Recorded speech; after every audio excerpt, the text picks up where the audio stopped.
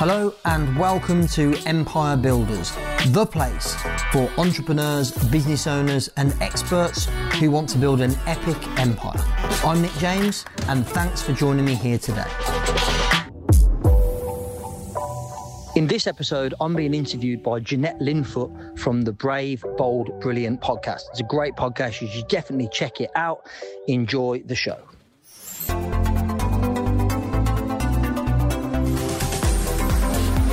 Welcome to Brave, Bold, Brilliant. Your host, Jeanette Linfoot, talks to incredible people about their experiences and unleashing their full potential. From the boardroom tables of big international business to the dining room tables of entrepreneurial startups, embracing opportunities, overcoming challenges, taking risks, while staying true to yourself is where the magic happens. So welcome to the Brave, Bold, Brilliant podcast. I'm your host, Jeanette Linfoot, and I am here today with a guy who is at the top of his game, all things events. He is the founder and CEO of Expert Empires, the Elite Closing Academy as well, and is a very, very accomplished businessman. So welcome. Thank you. Welcome, Nick James. Thanks, Jeanette. Thanks for having me on and thanks for making the journey here to interview me in person. I think this is actually the first in-person interview I've done in like over a year. So it's a joy to be sitting here in person with you. And I was so excited as well, driving from Manchester to Birmingham. It felt like as the equivalent of going to the Caribbean on holiday. Birmingham, I always say Birmingham, centre of the universe.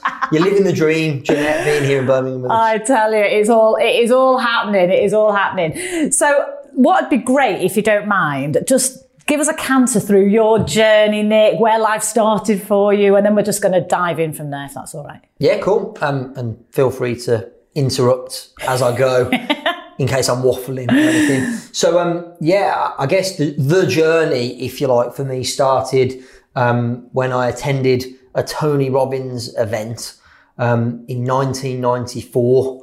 I was 12 years of age. Wow. And my mum was kind of on her personal development journey. She later became a coach and a trainer for Tony Robbins' organisation. But yeah, she was going to Hawaii for this event called Life Mastery. And she said, do you want to come with me or do you want to stay at home in Birmingham with your nan, who I love dearly? But I figured Hawaii would be a much better shout. So off we went, spent a couple of weeks out there, and that was really the start. I spent my teenage years, my early 20s, traveling all over the world.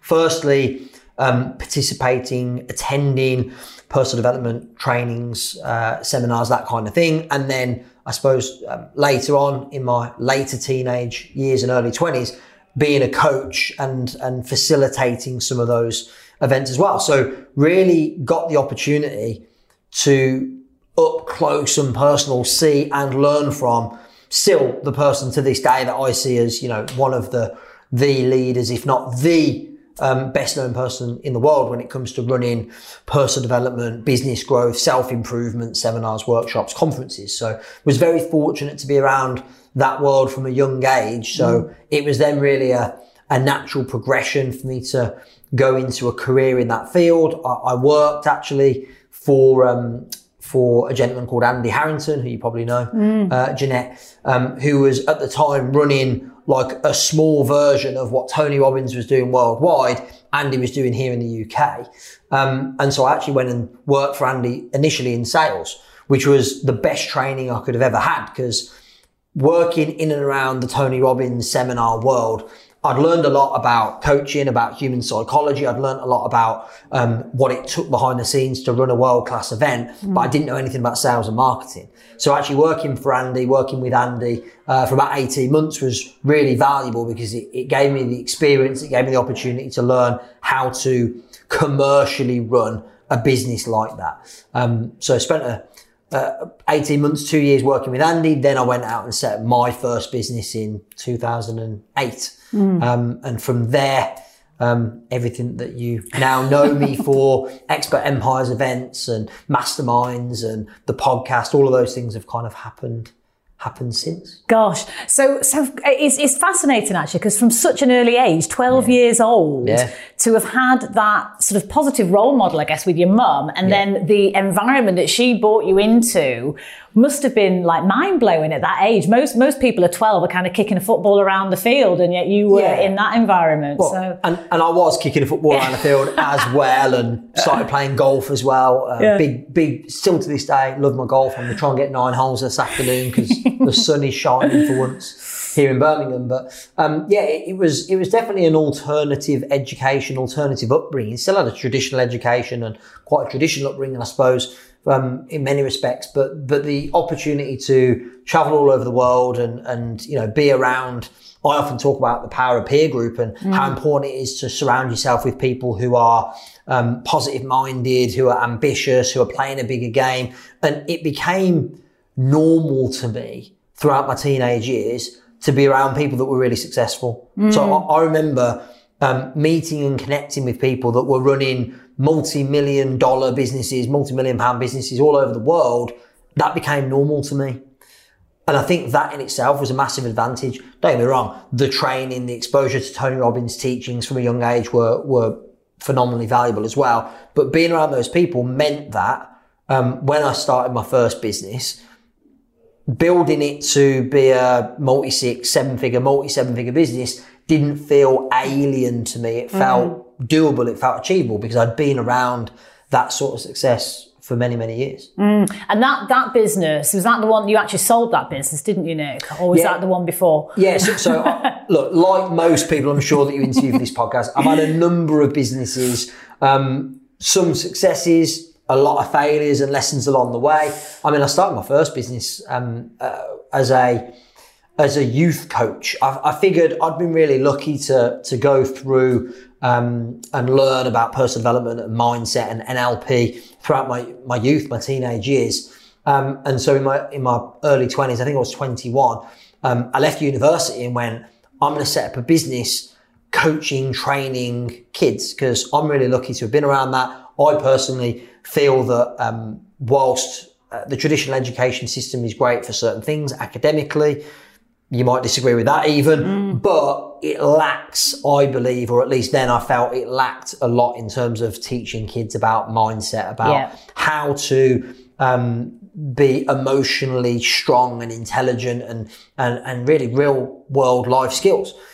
So my idea, my vision was to coach young people, go into schools, deliver trainings. But I didn't know anything about the commercials of running a business in that arena. So let's just say it wasn't the success I'd hoped it would be. I managed to get one client. That one client was actually a referral from my mum, because that's how bad I was at sales and marketing. And so, I was making a couple or £300 a month in coaching fees from that one client. That was it. Which was around that time I went and worked for Andy to learn up close and personal sales, marketing. He trained me in speaking. I started running some events and trainings for Andy's company as well, which really gave me all the experience, or everything I needed to be able to go and set my first business, which was actually, I guess you would call it for simplicity, a marketing agency for NLP professionals and life coaches. So I would write their sales letters, their email campaigns, do their marketing for them, essentially, because that was something that I got quite good at through working with Andy's company. So that was the first business. That developed and evolved into an events business where I wouldn't just do the marketing for clients, but I'd also teach them how to write copy, how to do marketing, how to, run launches, how to use social media, all these different trainings. And that business was the one that I exited that in 2015, partnered with a friend of mine. We built the business up together to be a multi-7-figure business, and then exited in 2015 and started from scratch, and literally had to, ask myself, what do I do now? And took a lot of the lessons I'd learned, good and bad, from that experience, and then started what's now known today as Expert Empires, where we run trainings, conferences, masterminds, workshops for experts coaches, consultants, speakers, trainers, authors, agency owners, podcasters, people like you, Jeanette, and help them to start, grow, scale their business to 7 figures and beyond. Yeah, fantastic. And what I think is really interesting about this is that you knew you had a gap when you started your first business, you weren't getting the sales, and you went, actually, I need to skill up in that area. I better go and learn some stuff on sales. Look, if you don't fail in your first business, you waited too long to start your first business. Yeah. Like, you probably could have got moving a lot quicker. So I think my biggest advantage, and I do sympathise with people that might be watching this or listening to this, who are maybe thinking like, I'm not ready and it's a big step to maybe leave my corporate career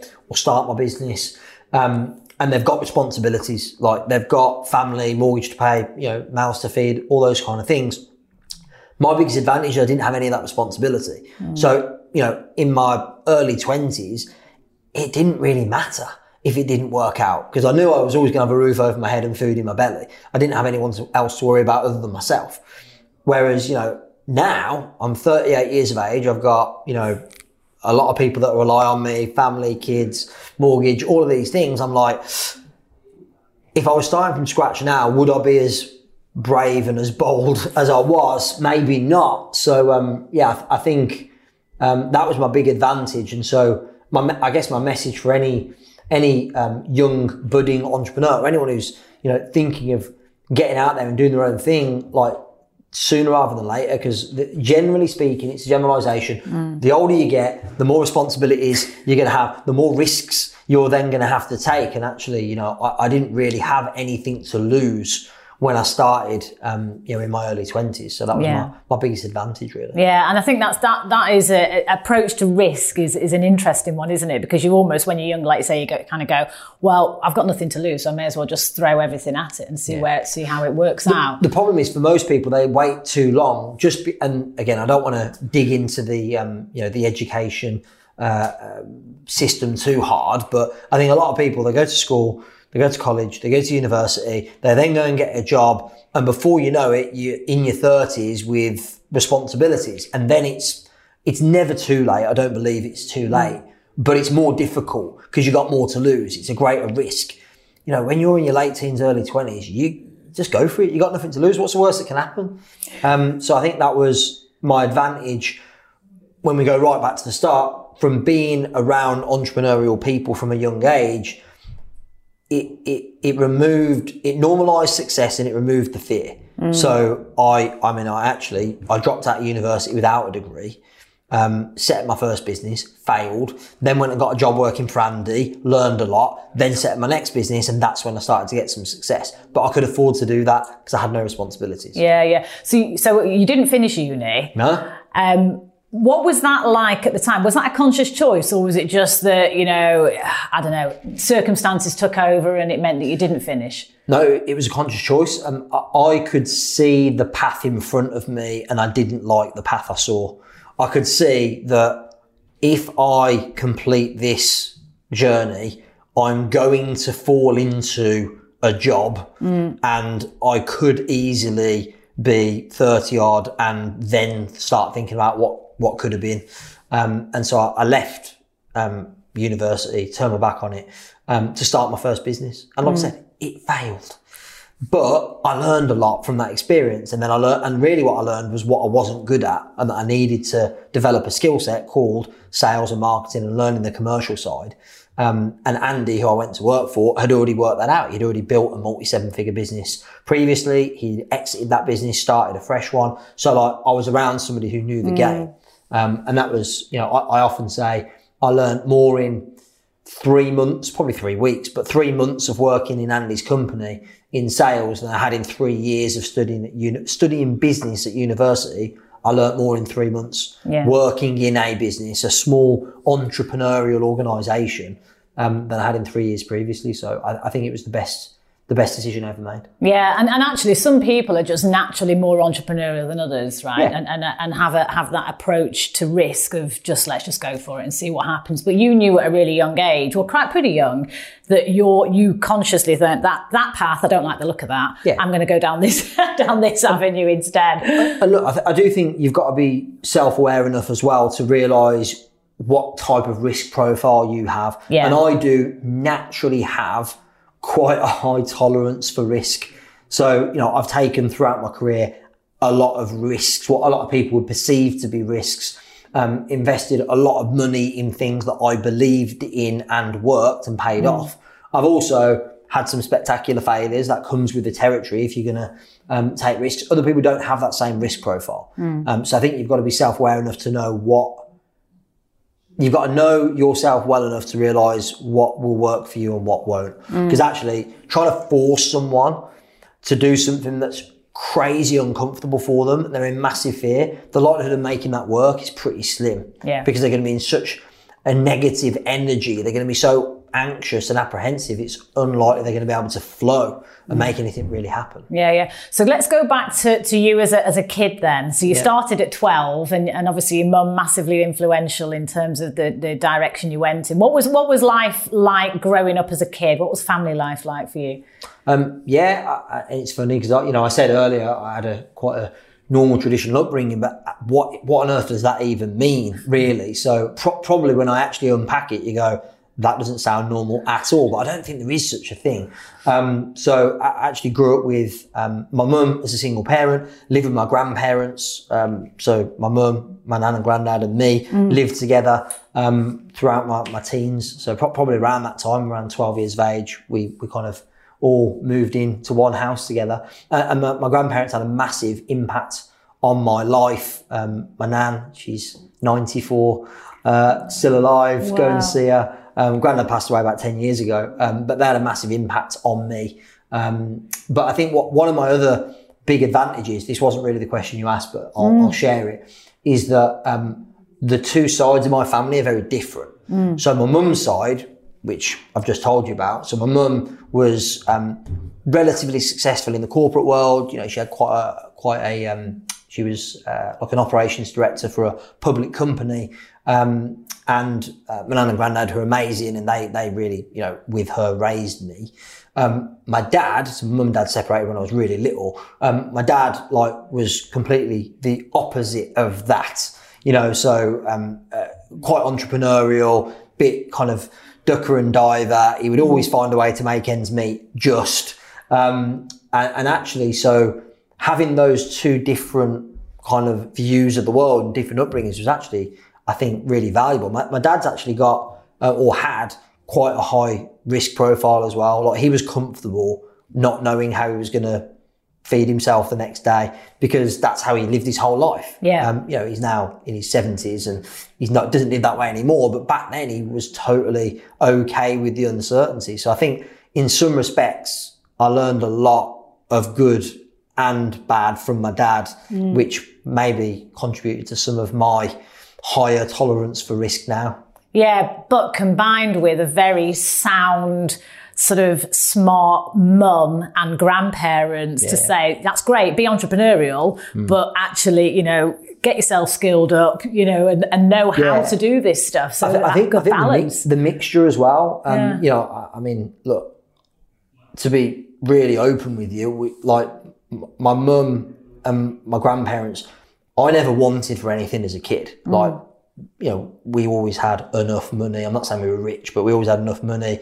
Went to a decent school. Most of the kids I mixed with were all, from a similar background. My dad, when I spent time with my dad, it was a complete other world.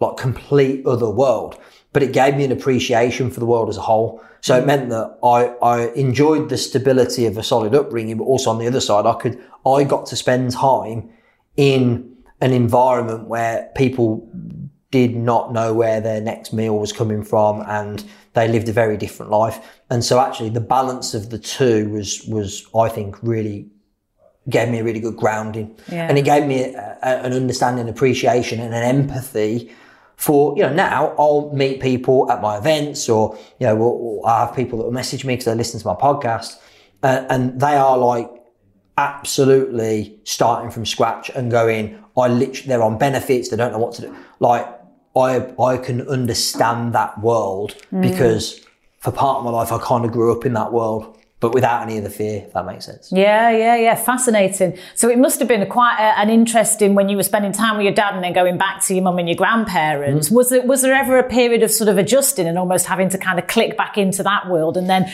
the opposite when you were spending time with your dad? Or? What was interesting was I was quite, not like most kids, I only knew what I knew. And so I remember when I first started spending time with my dad in the area that he was living in, around the people he was around, the kids that, so he actually lived with a lady and she had 2 children. So these kids, these boys were kind of, in a weird way, a bit like brothers, really. They were from a completely different world to me. And that became really obvious at first. Like there was a noticeable gap. Yeah. And I was like, what? So I'm not normal then. And, they would tease me and all sorts of stuff for the fact that I had a different life over here. But very quickly I got to understand and realise how to operate in that world and that environment. And I think, it's human nature to adapt to your surroundings. And I had to do that a lot as a kid because I was always in these, bear in mind. So one week I'd be at my normal school living with my grandparents, nice upbringing, nice house. Then at the weekend, I'd be over at my dad's council estate. No one's got any money, like rough. Then I'd be in Hawaii at a Tony Robbins event the week after. Like literally that was my upbringing. So it couldn't have been more diverse, more mixed. Yeah, fascinating. And actually, because one of the things as you were talking earlier, Nick, I was thinking, wow, you had such an old head on your shoulders at quite a young age. Yeah. And maybe it was because you had that sort of different environments, having to sort of fit in, but still retain who you are and just kind of, grappling with all of that. I also think, and I think this is great for kids, like anyone that's watching this or listening to this, you've got kids. I think spending time around older people is really valuable in developing a young person's vocabulary, mindset, view of the world. Remember, I was practically, my mum, I spent a lot of time with, as we travelled the world together, was amazing. But like day in, day out, I live with my grandparents who are, were then, they were probably, in their late 60s, 70s, and I'm like 12. So because I spent so much time with them, I think that gave me a very different view of the world.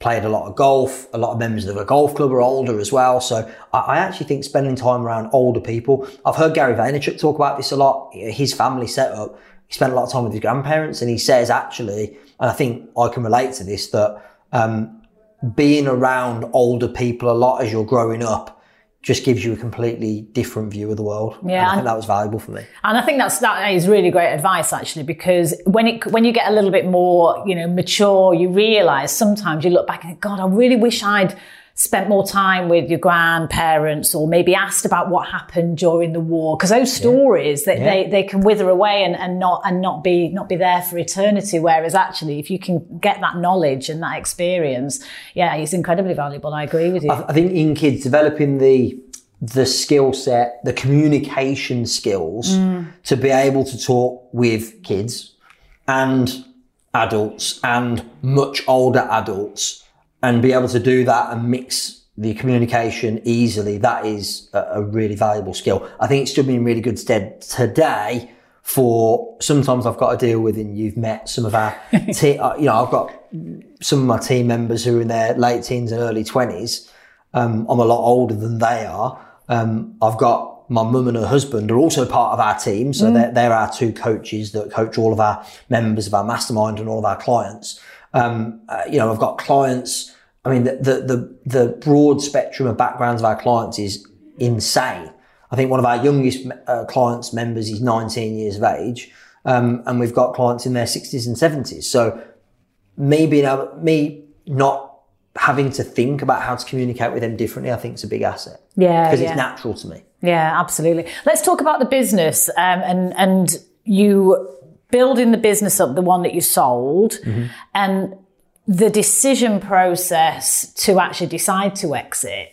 Because I think a lot of people, when you build a business as an entrepreneur, and I do a lot of mergers and acquisitions of buying and selling businesses, but I think very often people, they've started a business, it's almost their baby, So actually to make a decision, one, to exit in the first place, and two, what's your reasons behind that and the whole process. Do you want to just talk about that a little bit? I think that'd be helpful for people. Yeah, of course. And I'd love to say that business was absolutely thriving and I exited with a huge sum of money in the bank. That was not the case. So the honest truth was that it probably wasn't my ideal choice at the time. But we'd reached a point in that business where me and my business partner had different opinions about what we wanted to do with it.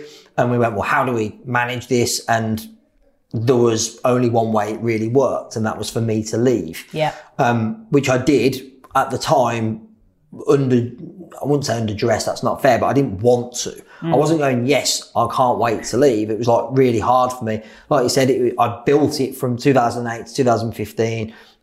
We built a team of people and we built a client base and it was, I think one of the biggest problems that I didn't realize I had at the time, I've spoken about this since, is my identity was linked to that business. And I think a lot of entrepreneurs and business owners have that and they don't realize it. And it was a massive lesson for me to realize that actually I'd built my own sense of self-worth around the success of this business. And so when I left, of course, I lost all my self-worth. Yeah. And so it was actually, for the 6 to 9 months following, was probably the most challenging time of my career, because I didn't have much money. I didn't have any staff. I didn't have any clients. I was literally starting from zero again. Now I can look back and say it was the greatest gift, because I remember recently what it's like to start from nothing, because I had to do that. So actually it was a big advantage, because now I've got fresh in my mind what it takes to start from scratch. I can tell that story because I did it, but it was incredibly challenging because I'd lost that sense of self-worth as I'd left that business. But what I very quickly realized was, as I've built this next business, 2 businesses, that I now own, it's really important that me and the business are 2 separate entities. I'm not talking legally, I'm talking emotionally. I'm going, right, so that no matter what happens here in the businesses, I am still me, and whatever happens in my life, the business is still the businesses. And I think that's quite important. It was a big lesson. I probably only really got my head around that kind of after some time. It was funny when I looked back at how much pain I'd gone through in that kind of 6 to 9 months following the exit of that business. It only then later became obvious that was the reason, because my sense of self-worth had been attached to the business and the success of the business. So what I'd like to think is that I've now, learned that lesson and built a couple of businesses that are, I'm glad to say, successful and thriving. And no matter what happens, I can still be satisfied with my life, happy with my life, regardless of what happens in the business. I'm not saying that's not important, but the 2 are separate. Yeah, that is, honestly, I really appreciate you speaking so candidly, because I think there's a few things that spring to mind as you're talking, Nick. One, people only ever see, either the success or the failure. They don't often see what's going on behind the scenes, or how emotionally charged these situations can be. And everyone judges, don't they? Which is one thing. But I think you're absolutely right. The identity piece is critical. And I've seen it a lot in the corporate world, through my career, where people are so committed to their role, the business that they're in whatever role they're in, that when all of a sudden something might happen where maybe the face doesn't fit anymore or circumstances change, they really struggle, because their self-worth is so linked to the role. And actually that's what you do. It's not who you are. Yes. And that is such an important lesson that you've shared there, whether you're in a job or you're in as a business owner. And, whereas people wouldn't see that necessarily unless you talk about it. So I think that's really valuable. Yeah. And I think, looking back, the lessons I learned from 12 years of age, all through my teenage years, all through my upbringing, prepared me for being able to deal with that and recover quickly. So it's, again, I think more than anything, you are going to have bumps in the road in your business. You're going to have successes, you're going to have failures, you're going to have harsh lessons. Really the key is how quickly can you recover. And so it was, I think all the work that I'd done throughout my life up until that point meant that I could recover quickly. And partly because I had amazing people around me. I remember I've mentioned them a few times, like just after I'd left that business and I was personally in a lot of pain and at my lowest probably that I'd ever been in my life. And I remember picking up the phone and speaking to Andy Harrington, who I'd worked for previously for a number of years, and spent like 2 hours on the phone with him when I was driving back from visiting my dad. And that conversation changed everything because I had access to people around me that could support me and that could see this situation from the outside and give advice. Like, most people don't have that. I'm very lucky. Like, most people do not have, successful entrepreneurs that they can just pick up the phone to and ask for advice at the drop of a hat without having to pay for it. But I invested a lot of time throughout my life building those relationships so that when I needed the help, it was there for me. And that was incredibly valuable. Yeah, definitely. Who you surround yourself with, people that you spend time with is so important, both in your personal life and your business life, actually. It's not all business, sure. How many people have got friends maybe that just don't get what you do, or they're like, ooh, do you think you should be investing in property during this time? Oh, no, it's COVID or whatever, and actually those kind of people can really blow you off track, aren't they? So you're right, having go-to people that you can just call on for advice and support. And actually, I think it's shows a real strength to ask for help and say, I'm struggling here. I could just really do with someone to talk to. Yeah, it's the number one rule. Like, whenever we enroll anybody into our mastermind programs, the first thing we say is the number one rule is you got to ask for help. Because at some point, either in the near future, at some point in the future, you're going to do something that doesn't work. You're going to have a bump in the road. You're going to have a massive catastrophic failure. And if you don't ask for help, we can't help you. We don't know what's going on unless you ask for it. So, again, it's probably something that I've developed a natural skill set in being able to do, is just say, hey, I'm struggling, and asking myself, who do I know that would be best positioned to support me? I know that Andy had been through a lot of challenges in his career as well, similar to this. He was the first person I phoned, and it was exactly what I needed at the time. So you had the conversation that kind of got you back in a good place in terms of thinking, okay, the next phase is going to be exciting. I'm going to do something. Yeah. What happened then? How did you then literally on a practical basis pick yourself up, start what you actually have today, which is Expert Empires and the Elite Closing Academy? Yeah, it's funny because I now share this kind of strategy with clients who are in a similar position. They're starting from scratch. They don't know what to do next. So look, I asked myself, well, first of all, what skill sets have I got? I was like, well, look, up until 2015, I'd built a business over 7 years. It had been multi-7-figure business. We'd run large conferences. I'd run a lot of seminars, a lot of workshops, work with a lot of clients, help them to do the same. And I was like, look, that's my thing. That's what I'm known for. Like you mentioned it in the intro, that's what I'm known for now. It's what I was known for then to a lesser extent. And I was like, look, what value can I add and who can I help? And I just said to myself, look, anyone that's wanting to get started running live events, I can help them.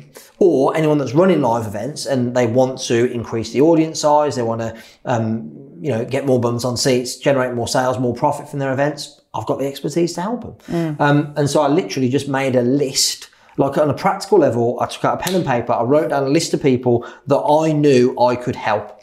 And what I did was I made a video. It wasn't on my phone because even like in 2015, we didn't have very good cameras on our phones. I literally made a video for each person individually. I went, hey, Jeanette, Nick James here. The reason I'm contacting you today is, and I told the person all about the program that I developed for me, coaching, consulting people on how to grow and scale an events business. I think I made a list of like 16 names or something like that. Not long story short, 9 of them enrolled as clients. And so boom, before you knew it, within a few weeks, I had 9 clients. I had money in the bank. I had clients that were paying me monthly as well. So I had some stable income, and that got me back on back on the horse, as it were. That's what got me back up and running.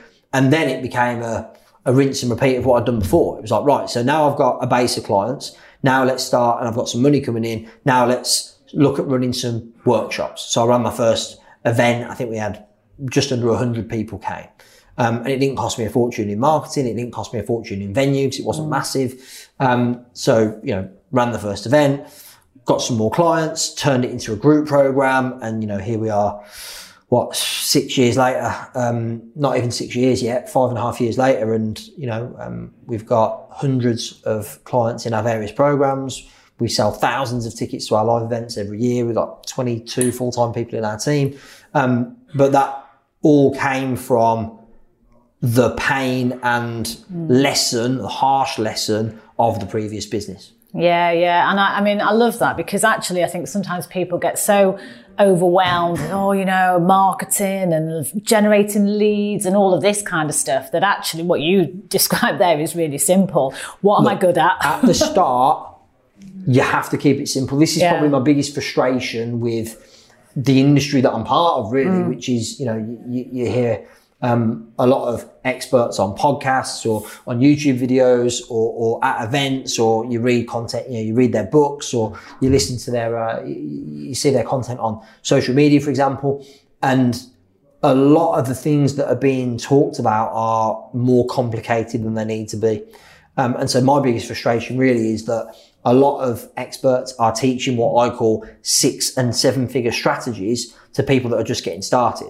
So my philosophy is, we teach the people that are just getting started the strategies that you should follow when you're just getting started. And I've just highlighted a very briefly, like one way that I did it and that worked for me. And we've got lots of other ways that you could do that.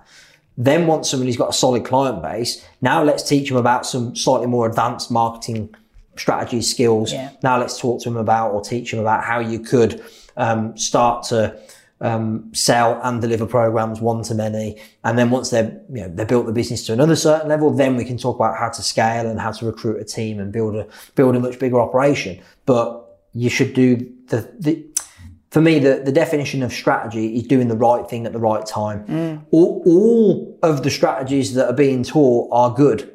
Like, I think starting a podcast, great idea. Running a YouTube channel, great idea. Running Facebook ads, building funnels, selling digital products, running coaching programs, masterminds, running events, all of these things, great ideas, but you can't do all of them at the same time.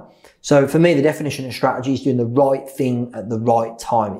It's always a timing issue. It's never a good or bad, yes or no. Is this a good idea? Is this a good idea right now for me, based on given your natural skill set, what you're really good at, and what stage you are in your business journey, and what you enjoy doing. Yeah, 100%. And actually, you're right. Keep it simple.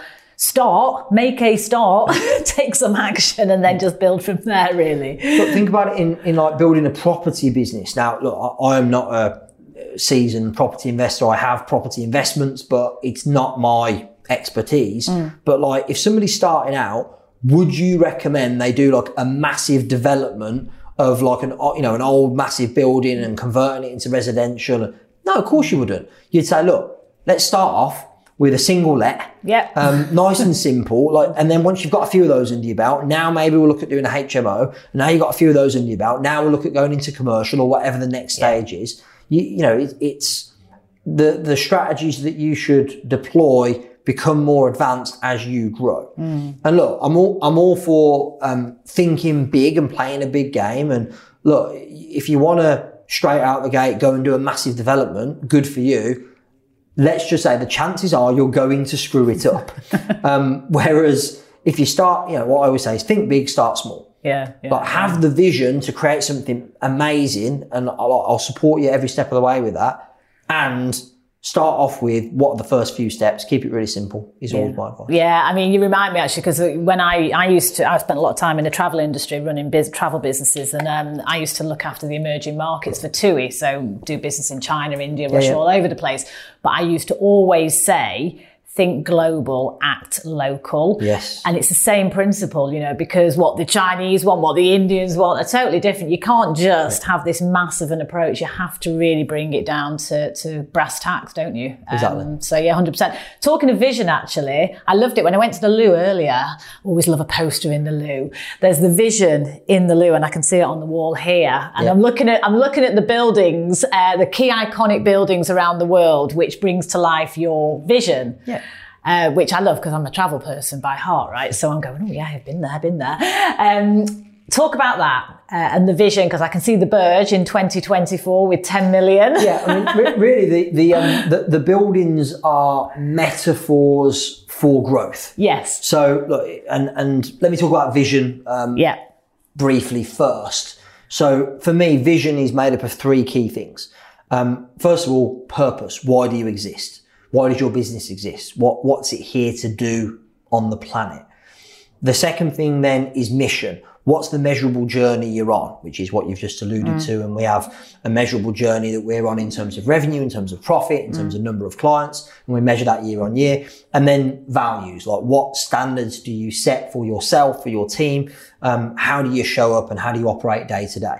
Now, again, would I suggest that you do that visioning process when you're starting from scratch? You don't really know what works and what doesn't? No, I wouldn't. That's definitely a multi-6 or 7-figure strategy, but I still think the premise is the same, which is think big, start small. Yeah. So if you're starting from scratch right now, regardless of what business you're in, whether you're invested in property, whether you're starting an expert business, which is what we specialize in teaching and training people on, think big, think, well, where do you want to be in a year, 5 years, 10 years time? Think big, but then look at what am I going to do in the next 30, 60, 90 days on a more strategic, tactical level. Yeah. So I think, we're big on, I think it's important as you grow a bigger business, and we've got, like I said, 22 full-time people in our team.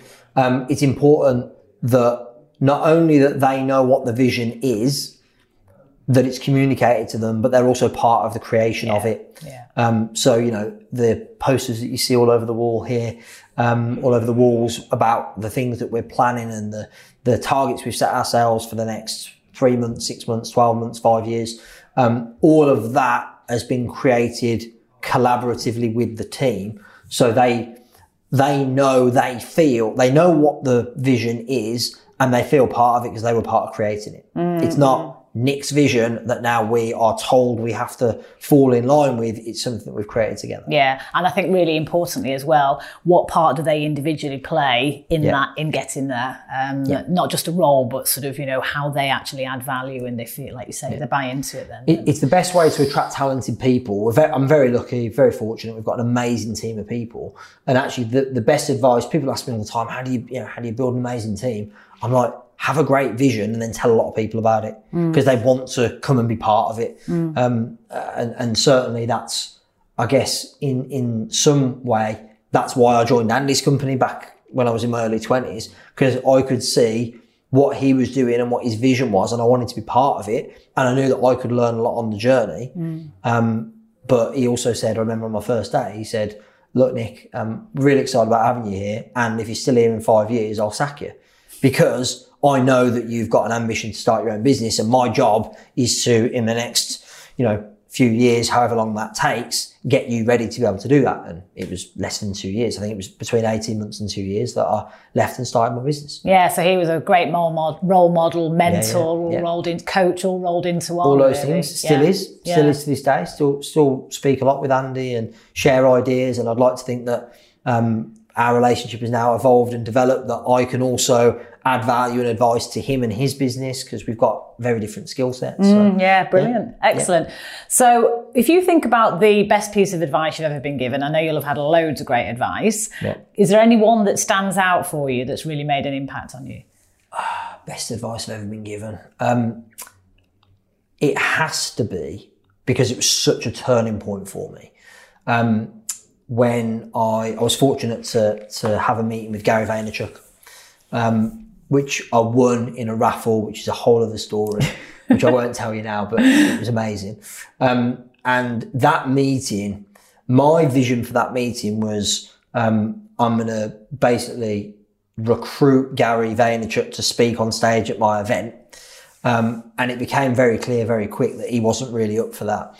And the reason he wasn't up for it was just because of how I was running my business at the time, which was fundamentally in conflict with his values. Okay. And so, to answer your question, the best piece of advice I was ever given, and I've actually got this quote on the wall in our training centre here at the office, and it is, how you make your money is far more important than how much money you make. And when he shared that with me, and it really sunk in, and also because he explained his reasons for not wanting to be aligned or associated with our business in that current form back then, it made me go away and completely rethink everything and how we did business. And just over a year later, Gary did headline our first ever Expert Empires event, which was really it was a big turning point. That was when we went from like a small business with me running workshops and selling some coaching to like a business that was known throughout the world. And we'd have, now we have people fly in all over the world for our events and for our masterminds. And that was a big turning point, that piece of advice. Brilliant. And it's something that I talk about a lot now, and I remind myself constantly that how you make your money is far more important than how much money you make. Great piece of advice. Now I've got a follow-on question from that, because I'm just interested in what changes you made on the back of that advice.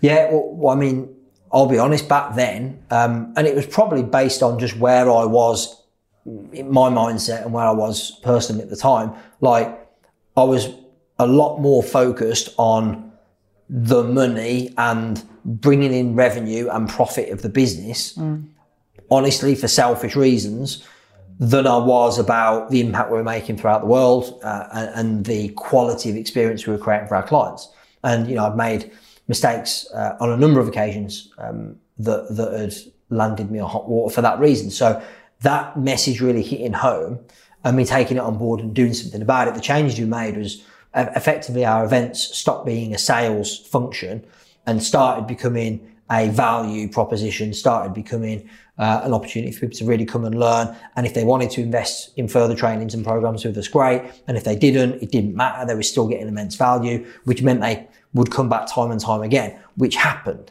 So I look at, our industry, the events industry, and I see a lot of people who are constantly trying to get new people, new leads, new customers through the door all the time, because they're not very good at holding on to the ones they've got.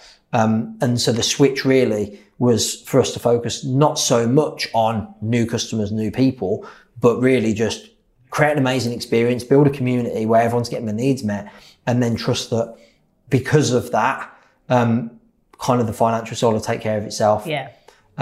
And he was absolutely right, and it did. Fantastic. The only thing that he was wrong about, on the back of that advice, he said, look, if you do this, and I think you want to, but if you do, you may or may not, you'll make less money in the next year, but more in the next decade than you ever thought possible. And the only thing he was wrong, we actually made more in the next year. Right. So it worked, and it had an impact a lot faster than I thought it would. But I was prepared to take a hit in the short term for the long-term benefit. And as it turned out, actually, we that year was when we, in the new business, we did 7 figures for the first time. And from that point on, it's become a multi-7-figure business. We've started a new company alongside it, the Elite Closing Academy, which is due to become a 7-figure business this year in its own right. So it's been a bit of a journey. Fabulous. So great words of advice. So when people give you good advice, have the balls to recognise it and take action against it if it resonates with you as well, right? Yeah, and it did. I remember when we had that conversation, it was quite emotional for me. And I think that was my, I'm going to get a bit woo-woo now, if that's all right. Go woo-woo. I think that was a deep-rooted part of my unconscious, realising that what he was saying was true, but didn't really want to admit it. But I recognised that emotion, and that's what caused me to take the advice on board. Brilliant. Yeah, especially from someone who's so high profile and who you admire. It's sometimes it's a bit of pill to swallow, but when you do, you go, right, okay, actually. well done though. Massive congratulations. What a turning point. So on the converse of this is, can you think of the worst piece of advice you've ever been given? Yeah, I can. So around the same time, so shortly after, it was probably about 6 months later, I had this vision to create this event called Expert Empires. And my vision was like, it'll be like nothing else, certainly in the UK, that anyone has seen. We'll bring in the best speakers from all over the world. It'll be high value, tickets will not be cheap. It's not a free event. It's not a cheap event. But people will come because the event's that good. The lineup's that good. We're going to absolutely over deliver on all of our promises. And a lot of my peers, some people that you know, Jeanette, in the industry kind of went, that is a terrible idea. Because like there's so many events out there that are free or cheap. Why would somebody come to your event and pay a lot more money to attend? But I just kind of, it's hard to explain. I just knew it just felt right. And so even though there was a lot of people who I respected the opinion of telling me it was a bad idea, I just followed my gut instinct, my intuition, and ran that event. And, that was our first Expert Empires event. Gary Vaynerchuk was the headliner. It cost me about 200 grand to run that event. I didn't have 200 grand. Like I was literally winging it and trying to make things work financially, playing the game with trying to fund it and then, pay people later and get some cash in sooner and all that kind of thing. And it was a bit of a balancing act and there was some hairy moments. But literally, if I'd followed the advice, which would have been basically to do what everyone else in the industry is doing, free events, pitch fest events, what I'd been doing before, I wouldn't be where I am today. No question. Because, our Expert Empires brand has been built as it stands for, I'd like to think, high value events, and stands against the kind of free event pitch fest model, which I see a lot of people doing. And that's really what's, it's the best decision I ever made, despite the fact that a lot of people are advising against it. And now, ironically, a lot of the people that advise me against it are now using the same model, which is kind of satisfying. Absolutely. Yeah. It's not exactly two fingers up, is it? But it's kind of like nice to go, yes, I was right. But that's been trusting your gut, but also coming back to, I'm looking at the board behind, the vision, the values and what's important for you. Plus that, the kind of words of Gary Vaynerchuk in your ear as well, thinking, actually, what's important to you is how you approach things and the value you bring. So fantastic. I think I should probably just say, like, it's a common theme throughout this whole conversation, Jeanette, has been surround yourself with great people. Yeah. Like the more you can get around people like, I mentioned Gary Vaynerchuk and, I was fortunate to work with and for Andy Harrington when I was young and, he's still a really good friend and mentor to this day. And I make sure I intentionally make time and space to spend time around people who are playing a bigger game than me, that are superior to me in many respects. Also spend time around people that I think I can add some value to as well and can learn from my experience. And I think, the people you surround yourself with are who you become. Yeah, brilliant. I completely agree. So I've got one final question. Well, I've got two final questions actually. So where can people find you, Nick? Yeah, so probably the best way to find me is you can subscribe to the Empire Builders podcast, which we put out a new episode every single week. You can learn a lot more from me there. If you want to reach out to me directly, DM me on Instagram. It's probably the best place to do it. My Instagram handle is at Nick James Events, I believe, from memory. But Instagram's the best place to DM me and that comes direct to me, so I respond. Brilliant. And my final question is, what does brave, bold, brilliant mean to you? Yeah, I think, let's break it into the three words. I think, brave and bold sit together. One of our company values is we're dynamic and daring. And I think brave and bold, for me, are very similar to dynamic and daring. And to me, that means like making decisions, taking action on those decisions, following your gut instinct. Sometimes when you're being told by everybody else it's a bad idea, that is being brave and bold. And also standing up for what you believe in and not kind of just following the status quo because that's what everyone else does. And I think brilliant for me is being self-aware enough to know your strengths, knowing what your genius is, and then putting all of your focus and attention into doing that. So, I built all of our businesses really since 2008. I've had a common theme and that's been events.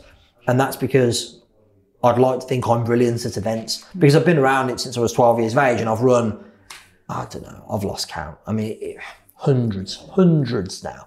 I don't think we're quite at 1,000. Would be at 1,000? not far off events. So, you know, I've done a lot of it, and so I'm really good at it. And so it'd be foolish for me to build a business that's not based upon my native genius. So I think really being brilliant is about knowing what you're brilliant at and then doing more of that. Yeah, no, fantastic. So when we get over 1,000, we'll be having to do a repeat interview for the podcast to see what's next. I don't know how many events we've done. I honestly have never counted. We did, in 2019, we did about 200 days of training. Didn't do as many in 2020 for obvious reasons, but about 200 days of live training in 2019. So yeah, we wouldn't be far off 1,000 events that we've run. I wouldn't have thought. Excellent. Oh, well, massive congratulations. And thank you for being so open and honest, Nick, because it's that's what it's all about. So. I always say, ask me anything, I'll give you the answer. I'm not saying you're going to like it, but I'll give you the answer. And same goes for if you want to contact me on Instagram, ask me anything, I'm more than happy to answer. But yeah, thank you for having me on, and thanks for making the journey to do this live in person. It's been a pleasure. You are brave, bold and brilliant, Nick. Okay, that's it for today. Thank you so much for listening to Empire Builders. Please subscribe, leave us a review on Apple, on Spotify, on other platforms, and share the love, tell your friends. Remember, till next time, the more you connect, the more you collect.